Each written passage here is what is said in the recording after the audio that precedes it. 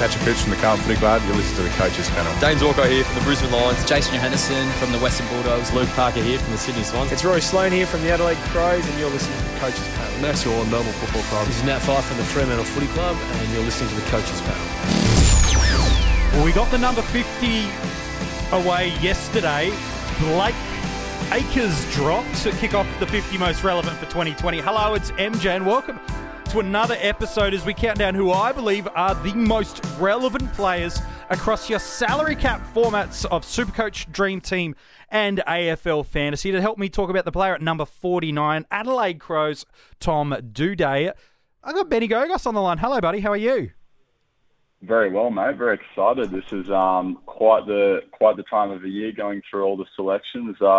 We've got quite the potential fantasy selection coming around in Tom Doedee, so it's an exciting time. Yeah, no, look, there's plenty of potential when we do talk about him. Look, the 22-year-old Adelaide Crow had an injury-impacted season last year. It was an ACL injury against the Hawthorn Football Club. His only score from that year was, of course, injury-affected, 38 in AFL Fantasy, 56 in Supercoach. Those were his seasonal averages, and as such, he's been given quite a substantial discount across all the formats. He's costing you less than $250 in Dream Team and just over the $270 marker in Supercoach. So we really have a guy that, from a potential perspective, can score. Before we go any more further about him, Benny, let's go back to how he ended up getting to the Adelaide Crows. Was drafted quite early, first round pick. Had to kind of bide his time until Jake Lever moved out of the squad heading to Melbourne. But from then, not only did the Crows pick in terms of get validated for where we got him as a football community where he was seen, but we got to see one of the most damaging intercept and really difficult one-on-one matchups in the league. We absolutely did. I mean, he's quite fascinating, to be honest with you. You alluded to it a little bit there, MJ. He went much higher than was predicted even pre-draft night. So he was thought of in AFL circles and throughout the media as being maybe a third-round selection, somewhere around pick 50, pick 60, one of those very latter picks. But, of course, Adelaide that season did not have any selections after the Doedee selection, so they went ahead and brought him in. And geez, it's worked out very well. So he was drafted at pick 17. I think he was either a second or third selection in that draft. And he's proved to be absolutely fantastic. So we've had Jake Lever come through and then leave the club, and he absolutely stepped into those shoes. He had 2 seasons where he plied his trade and learned his stuff in the SANFL, and then came out in his 3rd season on the list and played 20 games, and he was absolutely outstanding in every facet of the game as far as a accomplished rebounding defender and an intercept defender could be. Yeah, and he's got one of I remember that game against Fremantle in the 2018 season where he chased down one of the Fremantle smalls it was basically a 50-metre chase and run. So he's got this incredible skill combination where he's a great elite interceptor, really hard to beat in a one-on-one marking contest, and then he's just got this scary quick closing speed about him. It's certainly made him a fan favourite, and footy fans in general just love him. You talk about that season where he broke into the AFL side with the departure of Lever. That year he averaged 18 disposals, 5 marks a game, 3 rebound 50s, 3 tackles, a couple of score involvements, and over 7 intercept possessions per game. Let's talk about it from a fantasy perspective, though. Supercoach, he posted 11 scores that year of 82 or more, including 5 tons. 3 of those tons, 110 plus that year. He finished the year averaging 82. In AFL Fantasy and Dream Team, he scored over 80 in 8 different matches, 2 tons, and he finished the year averaging 73. That ACL injury, or we alluded about right at the start, really derailed his season. And while injuries are never, ever a great thing, and there is history that, injuries, especially ACLs, it might not be the only one players do achieve. There is some level of data around that. I think the benefit for us as a fantasy footy community when it comes to Tom, and the silver lining is with long-term injuries come discounts. And with discounts comes a value for money selection. 100% MJ. He's priced very cheaply across the competitions. Of course, we don't have the fantasy price out quite yet, but he is going to be a value selection. So really it's going to come down to two things. One, it's going to come down to the amount of rookies that we have in that backline that are available to us at a good price. But two, he has that great buy, and this is a huge selling point for him very early, as he has the round 14 buy, the final buy, and he's someone that we absolutely know with certainty is in their best 22. And he's going to be a very easy selection potentially in a place like Supercoach, where we have alluded to he's already averaging an 82 season in his debut season. So, I mean, if he can produce within the vicinity of that scoring range, it's going to be great, fantastic. The other thing that I think we probably should be focusing in on is the fact that, look, he might not start on fire. He might be a little bit slow out the gates because, of course, he's just missed 12 months of football. But he might actually finish the season much stronger. He might finish the season producing kind of 2018 numbers. So that's another thing that we've got to keep in our mind when we're looking at this guy. As you know, he in a best case scenario, he could potentially be a great D7 in Supercoach. Yeah, look, I think he very much could. You talk about how his return at the moment. He's on his Christmas break, and the club are expecting him to commence contact work at training upon his return. But he and the club both are really confident of him playing in those Marsh pre-season games.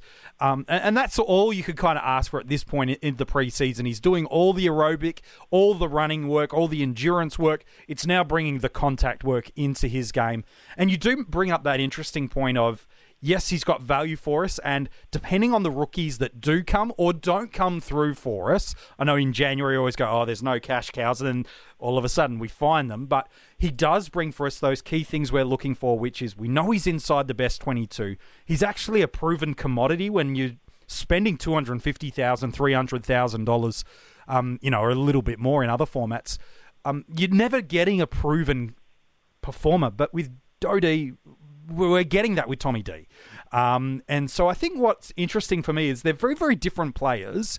And I do want to look at a contrast to what guys coming back off ACLs look like in a sec. But I just don't think Tom's actually getting the recognition just yet in the fantasy footy community for the value he presents for us at the moment. Look, he's under 300,000, well past that in Dream Team and Supercoach. You know, it's like 50K more than a Matty Rowell. But let's contrast it, say, like a teammate of his, Brodie Smith. Last year, he was coming off an ACL too. Granted, he had the full preseason, but he was priced at $332 in Supercoach, $439 in AFL Fantasy, and $388 in Dream Team. So prior to entering last year, Brodie's past 64 games was at an average of 76 in AFL Fantasy and 78 in Supercoach. With Dodie, he's priced cheaper than what Smith was last year in all the formats, and he's got a comparable scoring average entering into the year. So here we have a guy that you can go back and read the article at coachespanel.tv and check out the podcast from last year's 50. Yes, Brodie had a fantastic back half of the year that's boosted his average. But we've got a guy who's starting at a cheaper price that Tom is, and yes, it's smaller data of 60-odd games versus 20-odd games, but we've got a guy who's scoring similar and at a cheaper price. He does give us value in all formats of the game. Yeah, he feels like a very low-risk selection given the price threshold, which that's just a very uncommon thing when we're talking about a sub-250, sub-270 type player. So, look, at the end of the day, we're looking at a guy that is a proven commodity, as you just alluded to, a guy that probably is going to play his best football in the second half of the season, which for someone like him, look, you want that cash generation, but I'm already thinking, as a best case scenario, if you're looking at someone who you can hold on to as your D7 and might be averaging 80 in the back stretch of the year in a place like Supercoach, that's a really nice proposition to be having. And look, really worst case scenario, he might produce 10, 15 points lower. He still makes you money. He's still guaranteed to be in that team. I mean, Adelaide absolutely missed him. It possibly was the most significant injury of their last campaign. He was absolutely flying in 2018, and you look at him and you try and look at maybe the negatives. That's something that we're going to be looking through it without this top 50. I struggle to find too many, other than the fact that we'll just see how fast he can start. The fact that he's slowly coming back into the pre-season. He hasn't had a full pre-season, but there's a lot of things to like about Tommy. Yeah, there is. And I think, look, unless you can time travel, the big question mark about Tom, it isn't about role, it isn't about ability, it isn't about scoring. It's about what impact does coming off an ACL have on him. And the closest identical type of player I can find is a former teammate of his, now Melbourne player, Jake Lever. Here's a breakdown of his scoring. Now, again, Jake did an injury in his junior days, so it's purely just focusing on his scoring across the AFL time. But the season before getting injured, so his 2017 season in AFL Fantasy, he averaged 68. The year he got injured, it does include the injury-affected game in AFL Fantasy, was a 59. And then his average last year, coming back from injury, was another 59.8, so identical. So we're talking, in AFL Fantasy, a drop of 8.4 points per game in terms of his average. Supercoach for Jake Lever, 79 was his non-injury impacted game. Again, there's a big hole in the data. He's playing in a completely different side, but it's the best comparable player we can find of recent history. 69 in Supercoach was his ACL injury-affected year, and then a 70.7. So we are talking a gap from pre-injury to post-injury, a gap of 8.3.